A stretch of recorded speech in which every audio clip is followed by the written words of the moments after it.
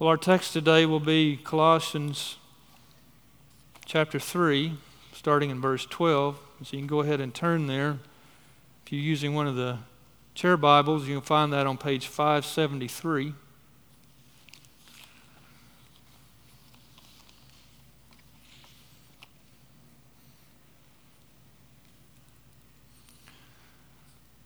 The Apostle Paul's letter addressed to the church at Colossae could just as well have been addressed to the church at Chaffee Crossing in Barling, Arkansas. Because it's a letter from a pastor's heart to encourage the saints to remain steadfast in the faith, holding fast to the gospel of Christ. As Jansen mentioned last week as he preached from verses 1 through 11, Paul wrote this letter during his Roman imprisonment. The arrangement of that imprisonment was such that he could receive visitors. It's kind of like he was on house arrest, we might say. And we learned from the opening salutation of the letter is that Timothy is there with Paul when this letter is written. The letter reveals how the church at Colossae began. In chapter 1, verse 7 and 8, it says, "Just as you learned it, the gospel, from Epaphras, our beloved fellow servant, he is a faithful minister of Christ on your behalf, and has made known to us your love in the Spirit." So who is Epaphras? Well, he was a guy from Colossae, and apparently during the time of Paul's ministry a few years earlier in Ephesus, he traveled there some 100 miles from Colossae and heard the gospel and was converted. Well, then he returned to Colossae and founded the church there. Paul himself had never been to Colossae. We know this from chapter 2, verse 1. He says, "For I want you to know how great a struggle I have for you and for those at Laodicea and for all who have not seen me face to face." As I was reading some commentaries about this letter, seeking to understand the context and the background in which it was written, it occurred to me how special this letter is. You see, Epaphras is one of the leaders of the church at Colossae. Perhaps he's the lead pastor among a plurality of elders. The scripture doesn't give us that detail. But we do know this church began because he was faithful to evangelize the people of his hometown. And God blessed that evangelism effort with conversions. But as this young church began to grow, inevitably, spiritual warfare came. We see in chapter 2, verse 8, where Paul pleads, "See to it that no one takes you captive by philosophy and empty deceit, according to human tradition, according to the elemental spirits of the world, and not according to Christ." Then verses 16 through 23 of that chapter provide more insight into the specific heretical teachings that were being introduced into the church.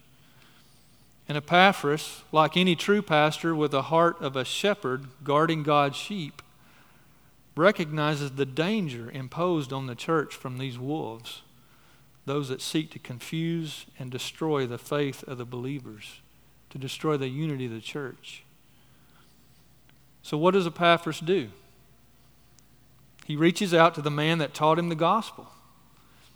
He turns to another pastor for counsel on how to shepherd God's church through the attacks of that eternal enemy of God, Satan, and his demonic forces. Now, Epaphras couldn't just send an email to Paul or get on a Zoom call with him. He apparently felt it was urgent enough that it required more than just writing a letter and waiting the long period of time for that letter to come back. He knew he needed face-to-face time with the apostle to receive the training and instruction and encouragement to keep striving, to keep building up the faith of the dear brothers and sisters for whom he labored. The journey to Rome from Colossae would be long and dangerous by either method he chose, land or sea. So this was a very significant thing that Epaphras chose to leave his church and travel to spend time with the Apostle Paul. I kind of envision it this way. You know, Timothy's already there. He's already enrolled in Paul's pastoral internship program. Jackson and Grant, you just thought you had an intense time with Blake. How about being in the Apostle Paul's internship program? Well, one day, Epaphras shows up.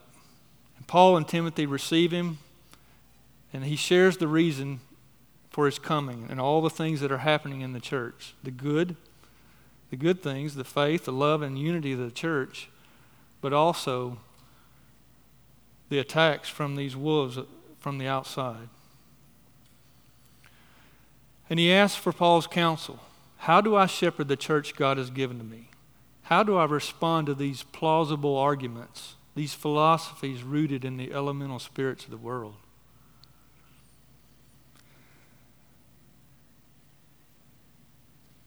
Well, I kind of envision that Paul had a big grin on his face. He said, "Come here, Timothy. It's time for some instruction. Get the whiteboard. Get the whiteboard, Blake." We know when serious instruction comes, the whiteboard comes out. They get together, and Paul starts asking questions. First, Epaphras, tell us how you're doing. Tell us how the saints are doing. And then tell us what these attacks are. What specifically is being said. And out of that comes this Spirit-inspired letter to instruct God's church to remain steadfast in the faith. It's written in response to the issues in the church at Colossae, but it's also applicable in its message to the churches in nearby Laodicea and Hierapolis. Its message is timeless, and it's certainly applicable to us. And Paul must have encouraged Epaphras to stay with him for a while, because as we see at the last chapter of the letter, Epaphras sends his greetings back to the church. So he stayed there with Paul.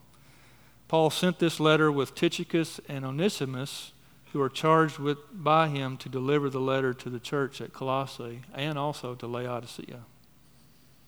The reason I'm trying to paint this picture is to help us see what a treasure we have in the Word of God. See, this letter is personal. Paul says, "For this I toil, struggling with all his energy that he powerfully works in me." For what? That we may present everyone mature in Christ. This letter is pastoral. Paul prays for them to be filled with the knowledge of God's will in all spiritual wisdom and understanding. Epaphras also struggled for them in his prayers that they may stand mature and fully assured of all the will of God. From the beginning of the letter and all throughout, Paul is holding up high the gospel and urging them to look to the word of Christ and nothing else. In fact, the whole letter's point could be summed up in chapter 2, verses 6 and 7. "Therefore, as you receive Christ Jesus the Lord, so walk in him, rooted and built up in him, established in the faith, just as you were taught, abounding in thanksgiving." As we learned last week in the sermon text from chapter 3, the reality for the Christian is that our lives are joined with Christ. The old nature has died with Christ in his death, and the new nature has come, for our life is hidden now with Christ in God. And so our text today builds upon that glorious reality. So read with me starting in verse 12 of chapter 3.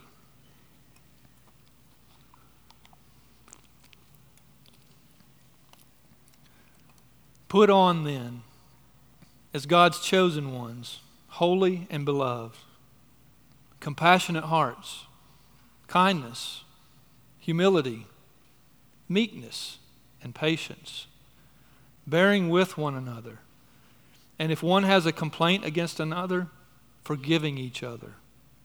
As the Lord has forgiven you, so you also must forgive. And above all these, put on love, which binds everything together in perfect harmony.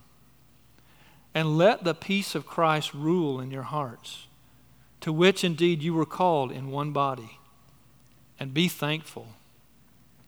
Let the word of Christ dwell in you richly, teaching and admonishing one another in all wisdom, singing psalms and hymns and spiritual songs with thankfulness in your hearts to God.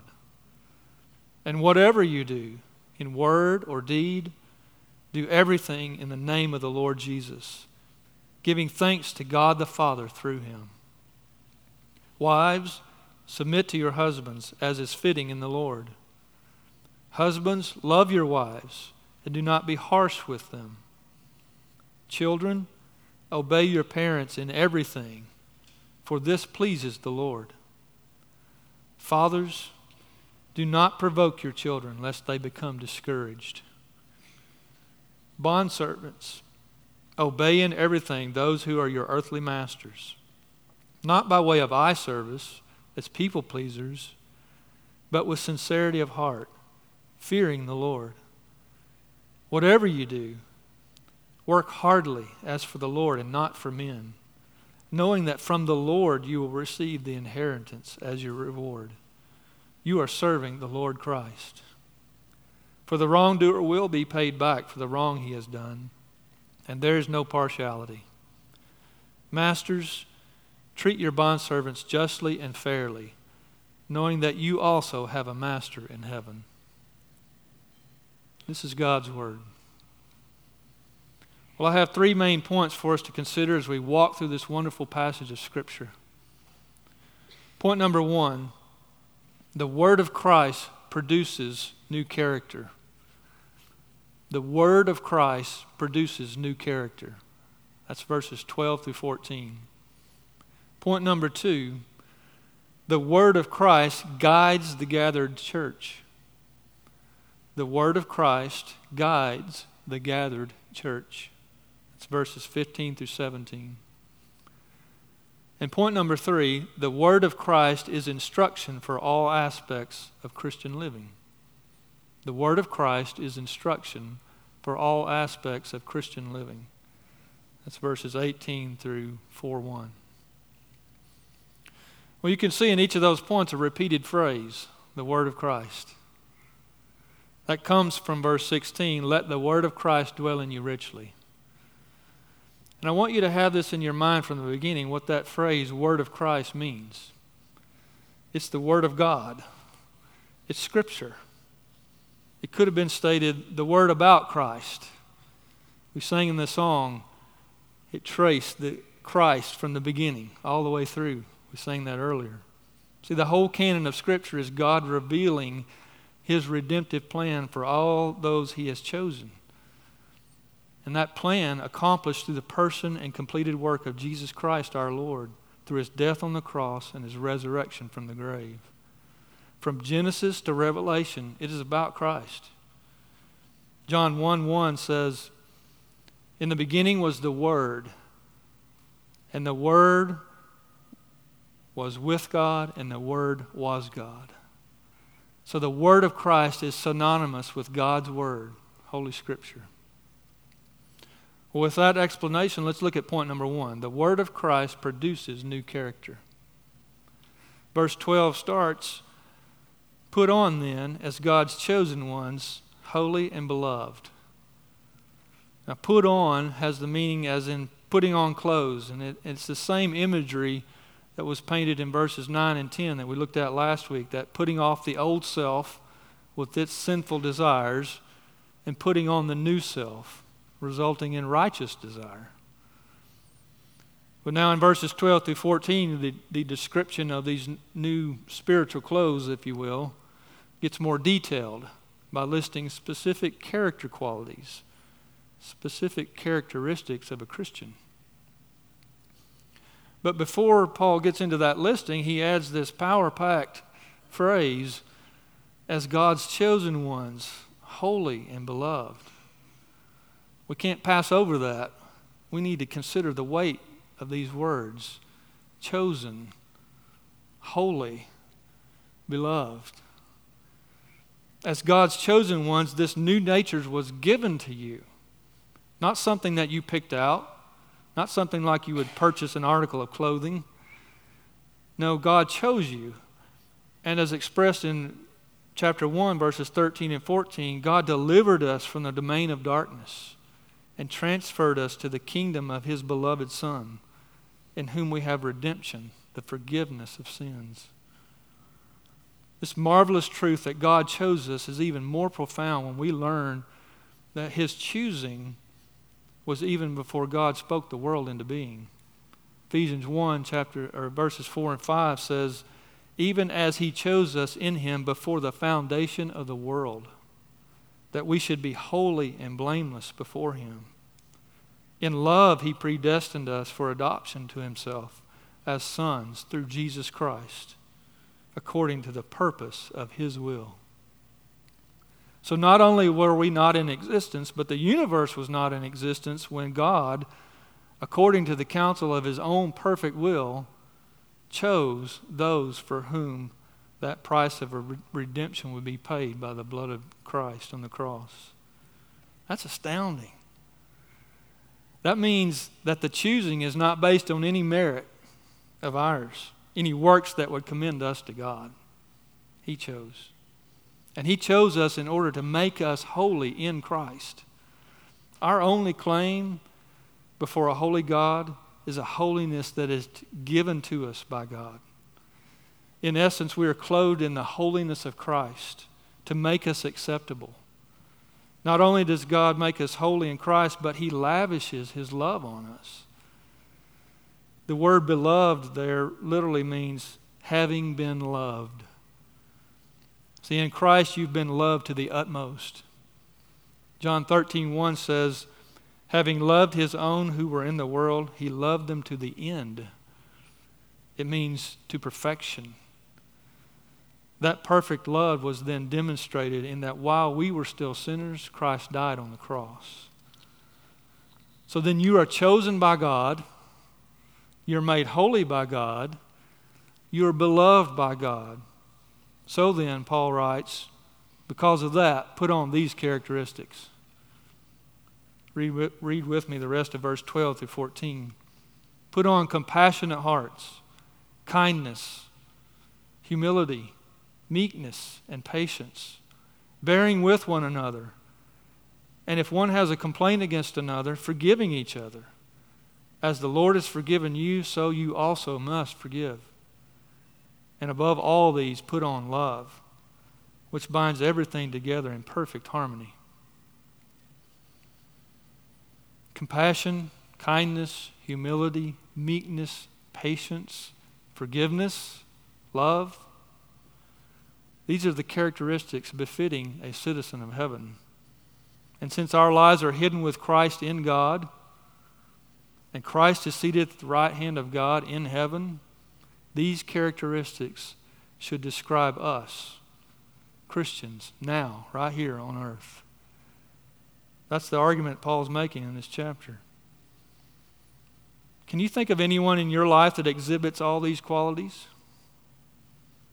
We can think of some people that show some of these characteristics, maybe not all of them, and certainly in varying measures. But let's get a little more personal with the question. Are these characteristics evident in your life? Let's look at this list more closely and we'll come back to that question. Compassionate hearts. The Greek word has the meaning of pity in relieving sorrow and want. Having pity in relieving sorrow and want. Jesus demonstrated compassion for the large crowds that were gathered to Him when He taught. In Mark 6:34 it says, when He went ashore, He saw a great crowd, and He had compassion on them, because they were like sheep without a shepherd. And He began to teach them many things. You have people in your life that are demanding, needy. It may even irritate you a bit because they're always taking and never giving. But do you ever consider the spiritual condition of those folks in your life? Do you consider that their behavior is because they're enslaved to sin and they can only do what their sinful desires dictate? Compassion looks beyond the outward behavior and it looks at the needs of the heart. They need the word of Christ, the good news of the gospel of Christ. Sometimes meeting a temporal need is showing a compassionate heart. Certainly, we as Christians should lead in that kind of activity. But the greater need is for the change of heart that comes from hearing the word of God and responding to it in faith. The compassionate heart meets the need of both, just the way Christ did when he fed the 5,000. He met their temporal need for food, but what did he do? More importantly, he taught them their spiritual need for him, Christ. Kindness. Jesus showed kindness to the woman that sought to touch the hem of his garment. In Mark chapter 5, Jesus asked, "Who touched me?" And he looked around to see who had done it. But the woman, knowing what had happened to her, came in fear and trembling and fell down before him and told him the whole truth. And he said to her, "Daughter, your faith has made you well. Go in peace and be healed of your disease." She came in fear and trembling of what would happen. But Jesus didn't rebuke her. He didn't embarrass her. He showed kindness. He healed her. Humility. The greatest example of humility is when Christ washed the feet of the disciples. John 13 describes the scene. It says, when he had washed their feet and put on his outer garments and resumed his place, he said to them, "Do you understand what I've done to you? You call me teacher and Lord, and you're right, for so I am. If I then, your Lord and teacher, have washed your feet, you also ought to wash one another's feet. For I've given you an example that you also should do just as I have done to you." And Paul exhorted the Philippian church to have the same mind as Christ, doing nothing out of selfish ambition or conceit, but in humility, counting others more significant than yourselves. Let each of you look not only to your own interests, but also to the interests of others. Have this mind among yourselves, which is yours in Christ Jesus. Did you catch that? In Christ Jesus, this same mindset of humility is yours. Why? Because your life is now hidden with Christ in God. Meekness. A meek person does not exhibit anger or bitterness when treated unfairly. We have no better example than that of Christ Jesus and how he endured suffering in his betrayal and crucifixion. And Peter summed it up this way in his letter.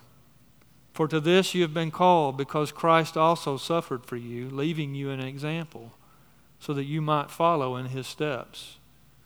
He committed no sin, neither was deceit found in his mouth. When he was reviled, he did not revile in return. When he suffered, he did not threaten, but continued entrusting himself to him who judges justly." And then there's patience. When the disciples continued to doubt, Jesus patiently taught. In John 14, Philip asked Jesus to show them the Father. And Jesus said, "Have I been with you so long, and you still do not know me, Philip?" And then he began to teach them. Similarly, in John 20, Jesus showed patience with Thomas's unbelief that he had risen from the grave. God shows much patience with each of us in our slowness to understand and in our reluctance to believe. Forgiveness. Jesus taught in the parable of the unforgiving servant recorded in Matthew 18 how his followers were to grant forgiveness just as they have been forgiven. Jesus then demonstrated this incredible forgiveness when he hung upon the cross. He said, "Father, forgive them, for they know not what they do." Verse 13 in our text says, "So you also must forgive." Because our lives are now hidden in Christ, and through Christ we've been forgiven of all of our sins, likewise we must forgive the sins of others against us. love. The love spoken here is a sacrificial love. It's the kind of love we read earlier from 1 Corinthians chapter 13. A love that is completely self-sacrificing for the sake of others.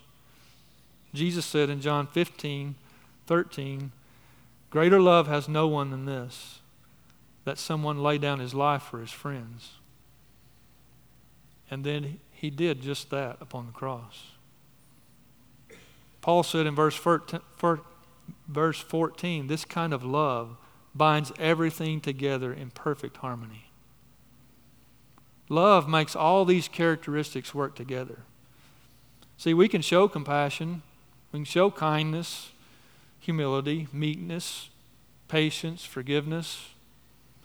But if we don't really love, then we're what Paul said in 1 Corinthians. We're a noisy gong, clanging cymbal.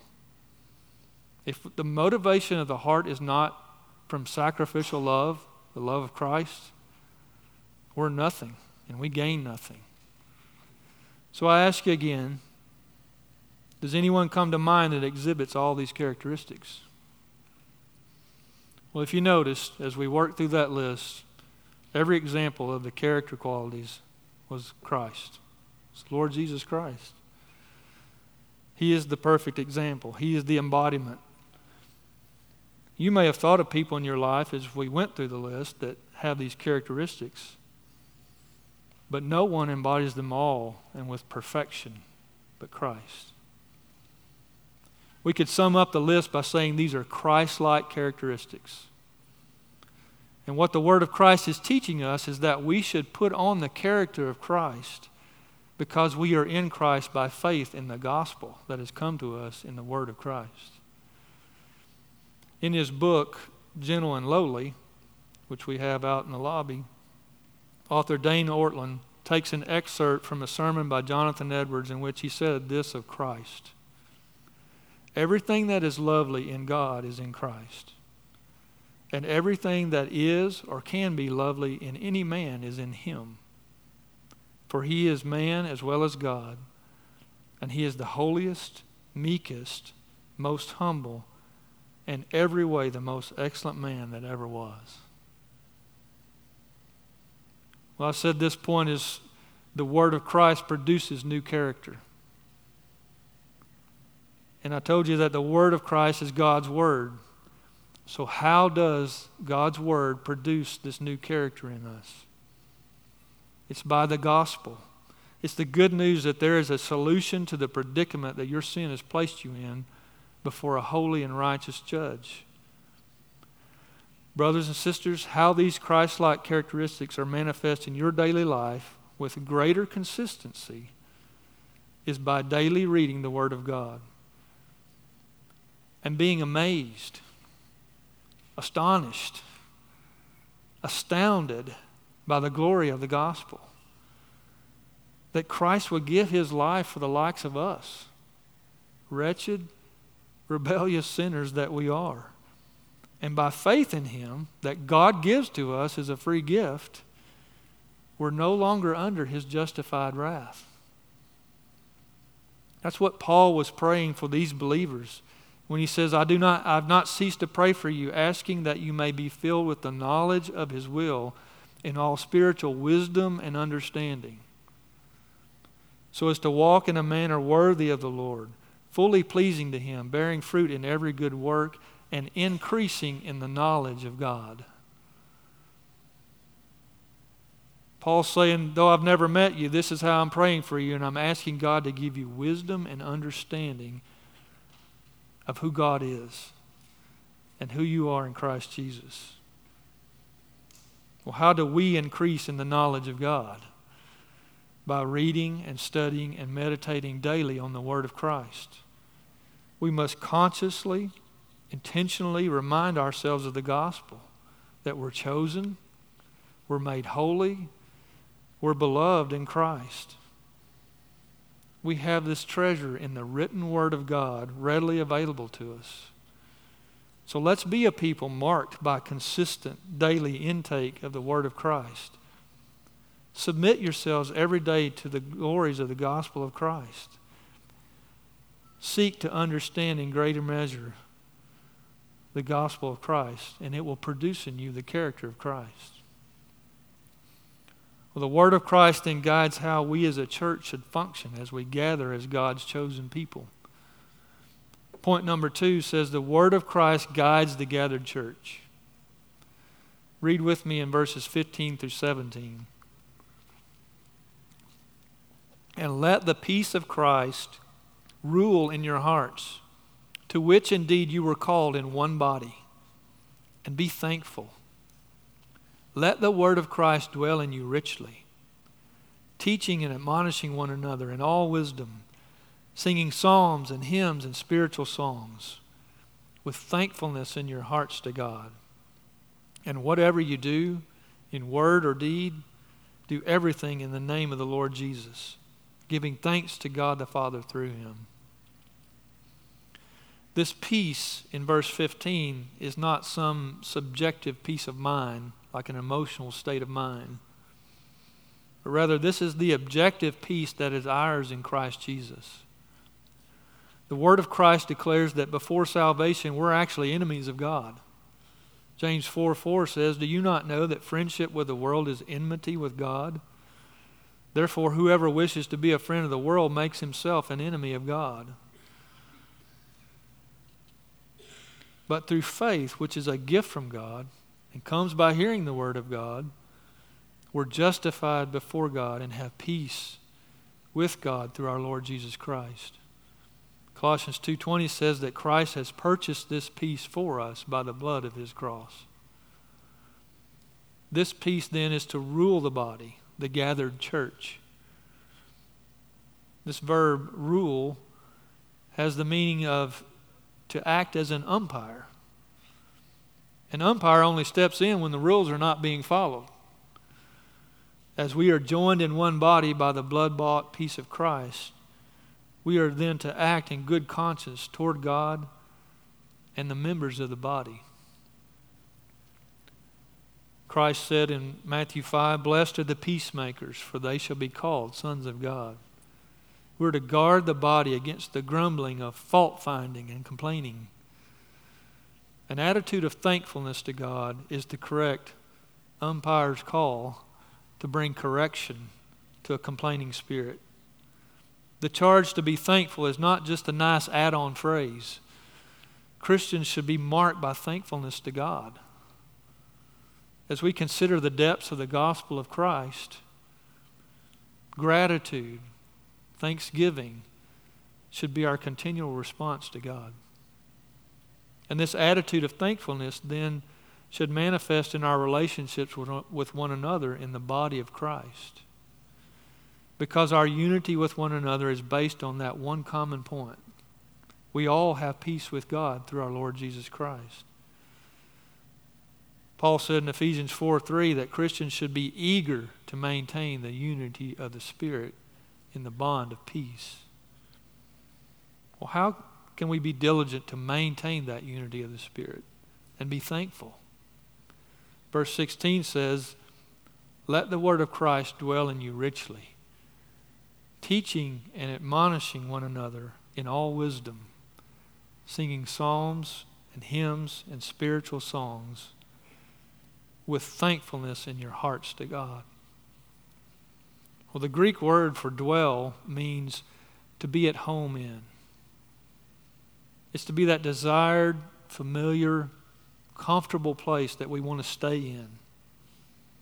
We should know and love and want to be in the Word of Christ, that we just live in it. And the word richly could be translated abundantly. So restating the verse with those words, it says the word of Christ is to be at home in us abundantly. That's going to be more than just a couple of minutes with a daily Bible reading app. If you're not reading at all, that's okay to start there. It's going to be more than just a one-page quick devotional. It's going to be more like Psalm 1, the one that meditates on the Word of Christ day and night. It's continually on your mind. It's guiding your thoughts. it's guiding the desires of your heart. It keeps you from leaning on your own understanding. And it's out of our heart that we speak. Pastor Blake's been faithful to encourage us to linger after our worship gatherings so that we get to know each other more than just casual acquaintances.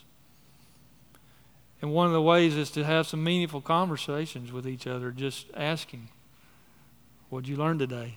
How did the Word of God impact you today from that sermon? Or asking how your week's been, how the intake of your Word, your personal study, how's it impacting your life? Sharing that with one another. It's hearing how the Word of Christ is impacting our lives. That teaches one another. How we can share burdens with one another and pray for one another. But all of it in light of God's truth. And I'm so encouraged to see this body of believers doing that in growing measure, week after week. Well, to add some weight to the value of this deeper level of fellowship, I want to share a powerful example of how letting the Word of Christ dwell in you richly and speaking it to one another, not just after their service on Sunday, but any day and any time, how that can be used of God, even to draw unbelievers to Him. I want to share with you an excerpt from the testimony of Rosaria Butterfield. You may be familiar with her name. She was a professor at Syracuse University. She's written several books now and speaks well on the Word of God. She spoke this testimony at a Ligonier Ministries conference in 2015. She said, after years and years of this, something happened. The Bible got to be bigger inside me than I. It overflowed into my world. And then one Sunday morning, 2 years after I first met Ken, her pastor, and Floy, Ken's wife, and 2 years after I started reading the Bible for my research, I left the bed I shared with my lesbian partner, and an hour later I showed up in a pew at Syracuse Reformed Presbyterian Church. I kept going back to church to hear more sermons. I had made friendships with people in the church by this time, and I had really appreciated the way that they talked about the sermons throughout the week. How the Word of God dwelt in them, and how they referenced it in the details of their days. Did you catch that last part? They referenced it, the Word of Christ, in the details of their days. Friends, that's when the Word of Christ is dwelling in you richly. When we're speaking of God's Word in every detail of our lives, when we're submitting to its authority, when we're guided by its truth to answer the complexities of this life, when we're renewing our minds daily in this glorious gospel, this impacts lives, not only our own, but it impacts lives with the transformational power of the gospel. That's what it means in this verse, teaching and admonishing one another in all wisdom. Admonish means to warn. We should love each other enough to warn each other when we're self-deceived by sin. We teach each other when we speak to one another of what we're learning from the Word of Christ, both in our personal studies through the week and through the reading, singing, and preaching of God's Word here on Sunday mornings. When the Word of Christ dwells in us richly, it spills out in song. We sing gospel-rich songs here at CCBC because it's an expression of the Word of Christ dwelling in us. It's a powerful presentation of the truth of God's Word. In his book, Corporate Worship, Matt Merker expounds on the Apostle Paul's instruction to sing songs and hymns and spiritual songs. He writes, we should sing a variety of songs, all of which summarize and celebrate the Word of Christ. That is, the message of the gospel. This means that singing is a part of the ministry of God's Word. When a congregation verbalizes truth in song, the Holy Spirit unleashes the double-edged sword of Scripture in our midst. We teach one another. As we do, we come both to treasure and to understand God more deeply. This has an effect on believers and non-believers in our gatherings each week. And what do I mean by that? Have you ever come to church and your spirit's really discouraged? You might describe your mental state as discouraged or even depressed. You're here physically, but emotionally and spiritually, you're somewhere else. You don't feel like singing. It's hard to concentrate on the Word of God. But as you listen to the singing, the voices of the congregation singing around you, you hear the words. The truth of those words resonates in your heart. For the believer, it's a precious reminder of the faithfulness and the steadfast love of God for you.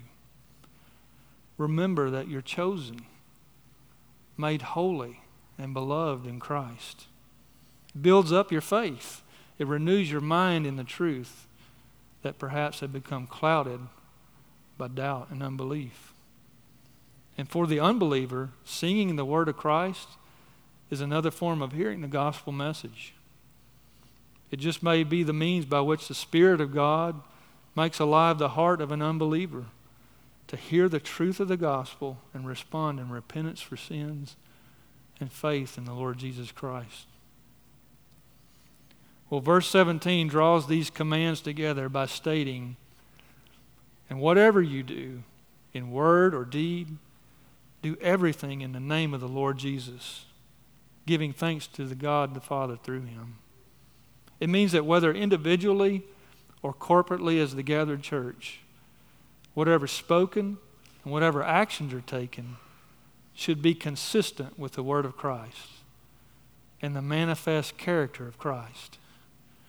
And the motivation for the word or deed should be drawn from a heart full of thankfulness to God for His immeasurable grace and His mercy and the Spirit-enabled power to say or do anything that is worthy of the name of Christ. 3 times now in just these 5 verses, Paul has urged us to be thankful to God. How are you doing in expressing thankfulness to God? Do you tend more toward complaining, a little grumbling? Do you consider what you have in life, your material blessings, the relationships in your life, more a result of your own efforts rather than recognizing that every good thing comes from God? It would be an appropriate response to these scriptures to assess where your heart is in relation to thankfulness to God. As the hymn says, count your blessings. Name them one by one. Count your many blessings. See what God has done. So we've learned that the Word of Christ produces new character, the character that was perfectly exemplified in Christ. We see that the Word of Christ gives guidance to the gathered church as it dwells in us richly. And our last point is that the Word of Christ guides all aspects of Christian living. This is verses 18 through 4:1. Now verses 18 to 21 provide some biblical instruction for the Christian family, for marriage and family life. And then verses 22 through 25, in that first verse of chapter 4, we find biblical instruction for work. Well, the Word of Christ presents order and design for the Christian family. The redemptive work of Christ is to restore order and peace to all things, and that's in response to the chaos and the destruction that sin wrought on creation, on mankind, and consequently on the family. Well, just as we individually need the redemptive work of Christ, so too our families and marriages need the redemptive work of Christ. The institution of marriage has not escaped the ravages of the fall. Like everything else that is human, it needs redemption. Unredeemed, it will produce only particular temptations, corruptions, and miseries, C.S. Lewis observed. We can entertain in our minds a sentimental idea that marriage and family is a safe haven from the chaos, where your sinfulness will do no harm, and you'll be unharmed by the sinfulness of others. Well, Paul said in chapter 2, I don't want you to be deluded by plausible arguments, things that may sound good, that may have some biblical language to it, but in essence are a deception based on the elemental spirits of this world that entice us to self-deception. In his commentary on Colossians, John Woodhouse adds these insights about this unrealistic expectation of marriage and family. Listen to what he says. These days we have our own particular culturally conditioned view about family life, that freedom from restraint is the path to fulfillment and happiness. If we cannot be free from restraint in our own home, if we cannot be relaxed and unguarded and undisciplined in our own family, then where can we be? Well, the answer from the Word of Christ is nowhere. Nowhere this side of heaven is it safe for us to simply be ourselves. At least not until ourselves are fully redeemed. And that, dear friends, is not going to occur until we're in the presence of our Redeemer. We're in this body of flesh. Well, until then, what do? How then are we to live in marriage and family in a manner that is worthy of Christ and is consistent with the name of the Lord Jesus Christ? Well, let's look to the instruction of the Word of Christ. Verse 18, wives, submit to your husbands as is fitting in the Lord. Now, dear sisters, before you develop some negative notions about that word submit, let's look more deeply at God's design for the roles of husband and wife in marriage. To understand those roles, we go back to the beginning. In Genesis, the book of beginnings, we find that all that God had made was good. You see that refrain, and it was good, and it was good, repeated in regard to all that God created up until Genesis 2:18, in which it says, then the Lord God said, it is not good that the man should be alone. I will make him a helper fit for him. It is vitally important to understand why God created woman. It's not that Eve was merely created and given as Adam's wife to bear children and to help him in the mundane tasks of life. Listen to this definition of the Hebrew word translated as helper in verse 18. This Hebrew word is used consistently in reference to reinforcements who are sent in to strengthen an ally during battle. Reinforcements who are sent in to strengthen an ally during battle. You see what this means?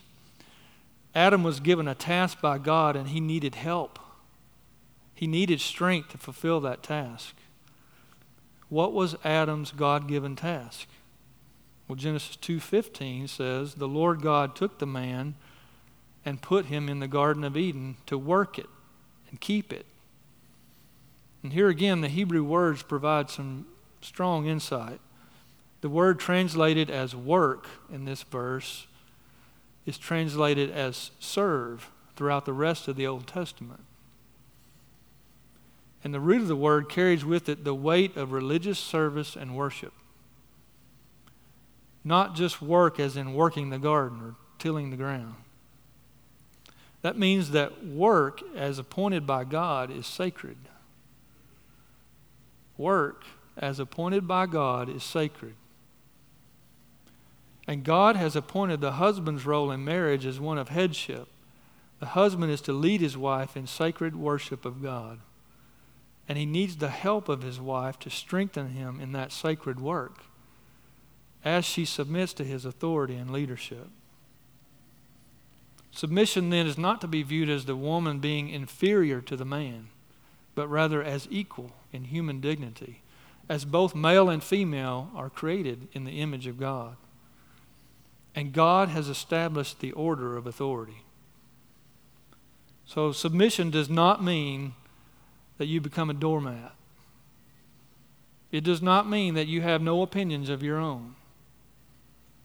It does not mean that you can't differ from your husband or think critically for yourself.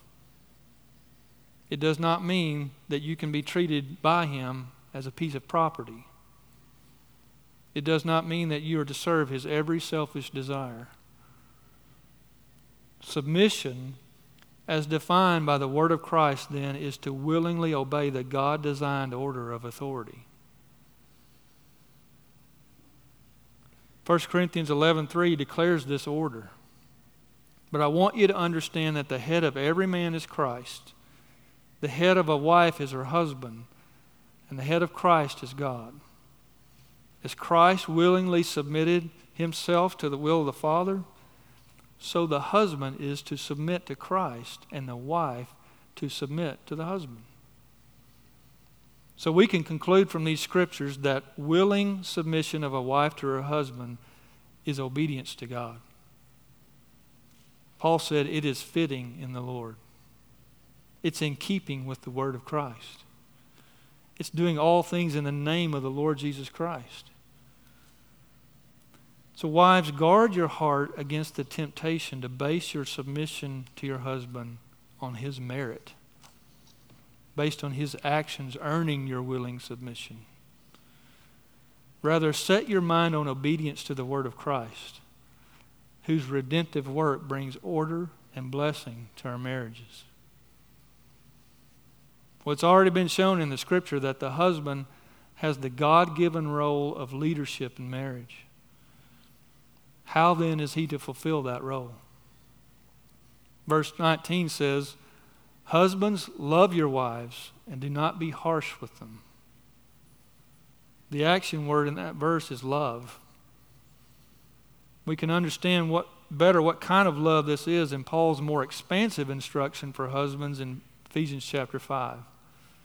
He says, husbands, love your wives as Christ loved the church and gave himself up for her, that he might sanctify her, having cleansed her by the washing of water with the word.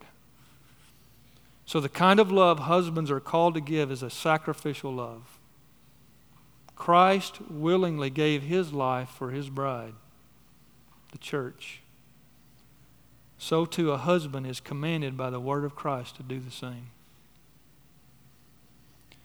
In his book, Captivated by Christ, author Richard Chin very colorfully describes this sacrificial love and warns young men considering marriage. Listen to what he says. You're to sacrifice everything for her good. If that means literally dying for her, so be it. If you need to sacrifice your life for her good, do it. You're just doing your job. Death is what it's all about. Don't get married if you're not ready to lay down your life for your bride. The shape of marriage for husbands is the shape of the cross. Those are pretty strong words. But husbands are called to love as Christ loved, and this means to lay down your life for her. What does it look like to love your life this way, men? 4 quick points for you. Seek to understand your wife. 1 Peter 3:7 says, likewise, husbands, live with your wives in an understanding way. Intentionally seek to know the needs of your wife. As the circumstances of our lives are ever changing, so are the needs of your wife. Don't be aloof. Pay attention. Ask questions. Be intentional to look ahead for her. Be considerate of her needs before your own. Secondly, cherish your wife. Ephesians 5:29 says, "For no one ever hated his own flesh, but nourishes and cherishes it, just as Christ does the church." Does your wife feel loved by you? It's more than just saying it. It's in serving her so that she knows that she is treasured by you. Thirdly, nourish your wife. That same verse says, nourish and cherish her. Nourish means to promote health and strength. Husbands should be intentional to strengthen their wives emotionally and spiritually. Take the lead in knowing the Word of Christ. Make it dwell in you richly. Share that knowledge and understanding with her for the purpose of her own spiritual growth. Plan to read Scripture together. If that's difficult to do consistently, then plan how you can create space for her to read and study on her own. And come together and discuss it. Talk about what you're learning. Teaching and admonishing one another in all wisdom. Letting the Word of Christ dwell in you richly. Lastly, be aware of the temptation for bitterness. Don't be harsh and controlling. Guard your heart against the temptation of resentment and bitterness. That's what Paul means by do not be harsh with them. Our inherent selfishness will entice us to bitterness. Why? Because we don't like sacrifice. We don't like giving up. That's what we're called to do, though. So you're going to be tempted to get a little bitter, to think, I'm always having to give. I'm always having to give. Guard your heart against that. You must be on guard against such selfish thoughts. And pray for the strength of God's Spirit within you to deliver you from that. God doesn't give you a command that He doesn't give you the strength to fulfill. So this is not some lofty thing that's unattainable. God says to do it. He provides the strength by His Spirit to do it. Well, Christ's redemptive order for marriage and family includes instruction for children. Verse 20 says, "Children, obey your parents in everything, for this pleases the Lord." Now, kids, I know it may be a little tough to hear this one, but God's Word says to obey your parents in everything. That means there's no exceptions or excuses. And I want you to hear from this verse is that when you obey your parents, you're doing what pleases the Lord. So remember, when you're tempted to say no, when you're wanting to go against what your parents are asking, remember that the Lord Jesus is most pleased when you choose to obey your parents. Obedience is always a way to show that you love your parents. Jesus said in John 15:10, "If you keep my commandments, you will abide in my love, just as I have kept my Father's commandments and abide in His love." So obeying God's commands shows that you love both the Lord Jesus and your parents. Well, then verse 21 contains a warning to fathers that if it's not heeded, is going to have a negative impact on family life. It says, "Fathers, do not provoke your children lest they become discouraged." It's a warning for fathers to be aware of and guard against the temptation to abuse your authority as the leader of the home. Rooted in pride, a father can be demanding of his children to the point that a child can lose heart. They can be crushed in spirit, thinking that they'll never measure up to what dad demands. Fathers, your words and your actions carry much weight. So be careful not to crush the heart of your children by them. Instead, we must shepherd the hearts of our children. They're sinners just like us. And if our Heavenly Father is patient and merciful with our own continual disobedience, so we should demonstrate the same with our children. Well, fathers, how can we navigate these rocky waters of parenting so that your children are learning obedience that pleases the Lord, but at the same time you don't exasperate them to the point that they lose heart and they give themselves over to continual disobedience. Well, a few points here quickly. Let the word of Christ dwell in you richly. A recurring theme. Let the word of Christ dwell in you richly. Teaching and warning your own heart. Check your heart against the commands of God, because pride is deceptive. Make certain that what you are asking of your children is guided by God's word and not by something that is distorted from God's word by your own pride. Instruct your children from the word of God. Teach them about God-ordained authority and what the instruction you are giving them is because God has commanded it. So instruct your children from the word of God.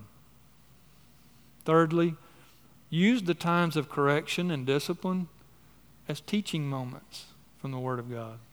Deuteronomy 6 and 7 says, teach the word of God as you're walking through all phases of life.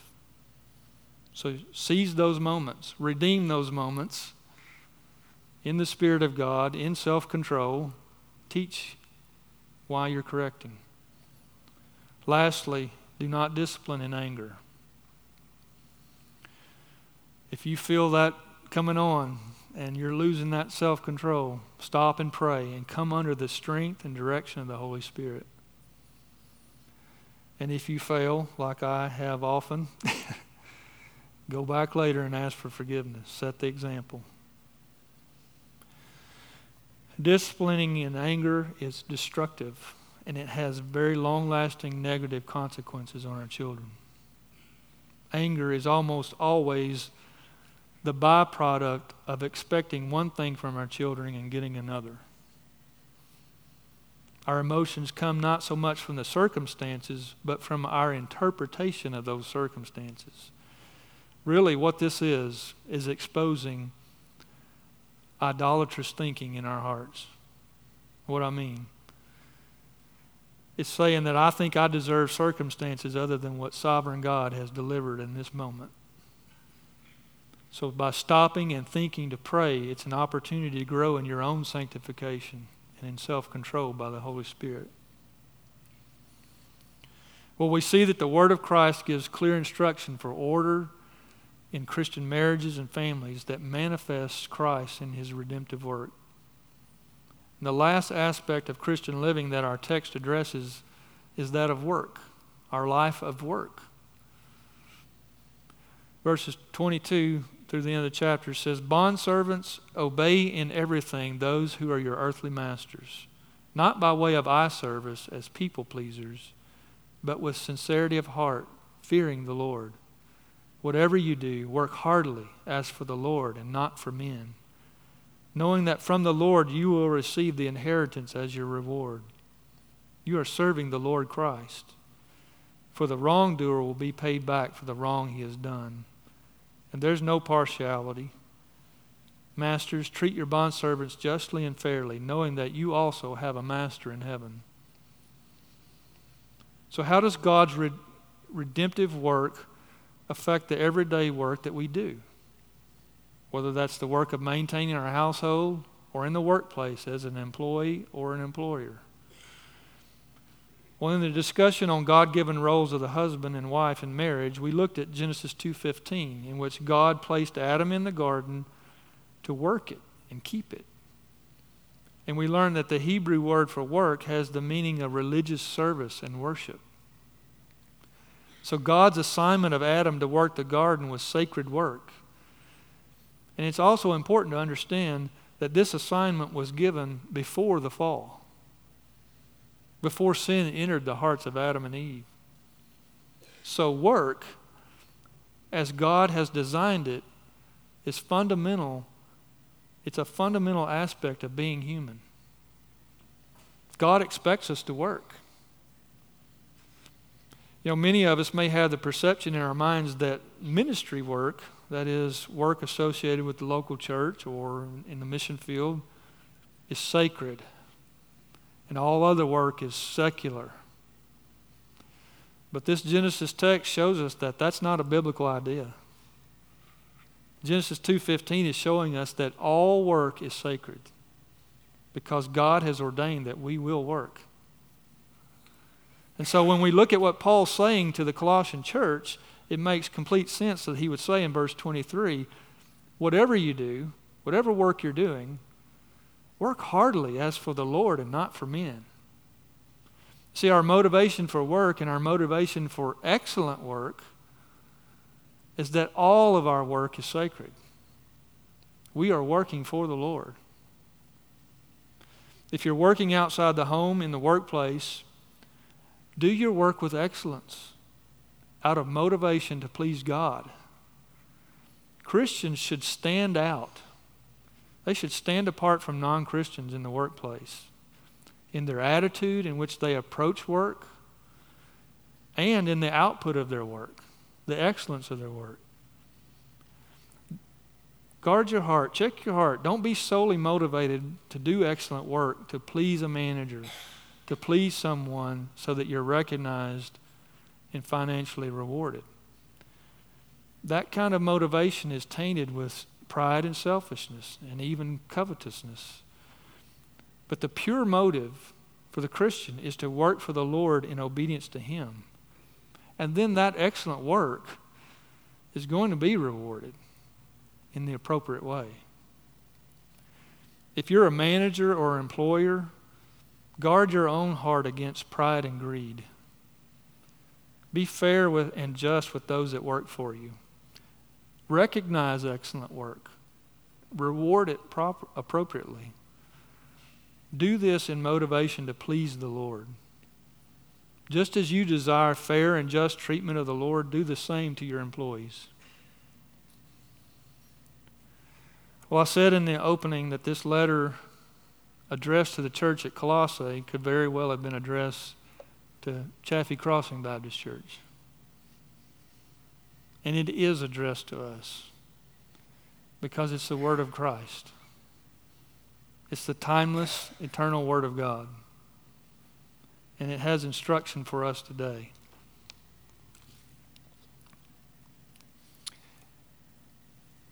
It has instructed us in knowing that the Word of Christ, the gospel of Christ, when that is at home in our hearts, produces in us a Christ-like character that should be evident in us individually. And it's instructed us in knowing the Word of Christ then guides how we as the gathered church have peace with God and with each other. And that the spoken and sung Word of Christ teaches us and admonishes us in all wisdom. And knowing the Word of Christ guides every aspect of life outside of this gathering space. Our marriage, our family, and our work. So brothers and sisters, go from this place today with this in your mind, intent to let the Word of Christ dwell in you richly. Teaching and admonishing one another in all wisdom. Encouraging one another in the faith. Singing to God psalms and hymns and spiritual songs. Doing everything in a manner that is consistent with the Lord Jesus Christ. And be thankful to God. He has chosen you. He has made you holy. You are loved fully in Christ. He has set His steadfast love upon you, and nothing will ever separate you from that. So let's pray. Oh, Father, we give you thanks today for the grace and mercy and love that you have shown us through Jesus Christ our Lord. We now have peace with you, and we have peace with each other. Father, make us diligent to guard that peace by causing the Word of Christ to dwell in us richly. Oh, Father, give us a hunger, a craving for your Word so that we eat it. We daily take it in, and we meditate on it day and night so that it guides our heart, and out of our heart speaks your truth in our marriages, husbands and wives, Husbands loving their wives as Christ loved the church, giving themselves for her, nurturing her, cherishing her. Wives submitting in obedience to God by submitting to the leadership of their husbands. Children obeying their parents. Fathers being careful in how they guide their hearts of their children, shepherding them to your love. Oh, Father, may that mark us as your people. May the word of Christ dwell in us richly so that we may do all things, everything we do, word or deed, being consistent with the character and the name of the Lord Jesus Christ. This we pray in Jesus' name. Amen.